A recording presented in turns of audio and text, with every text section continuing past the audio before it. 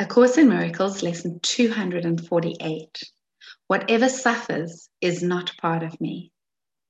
You can find lesson 248 on page 417 in your workbook for students.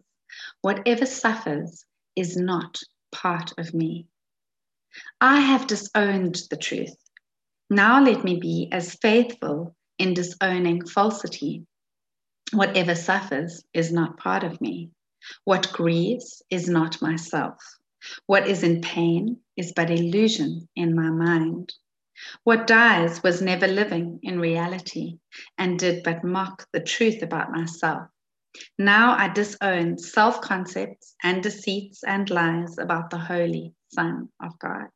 Now am I ready to accept him back as God created him and as he is. Father, my ancient love for you returns, and let me love your Son again as well. Father, I am as you created me. Now is your love remembered and my own. Now do I understand that they are one. Whatever suffers is not part of me.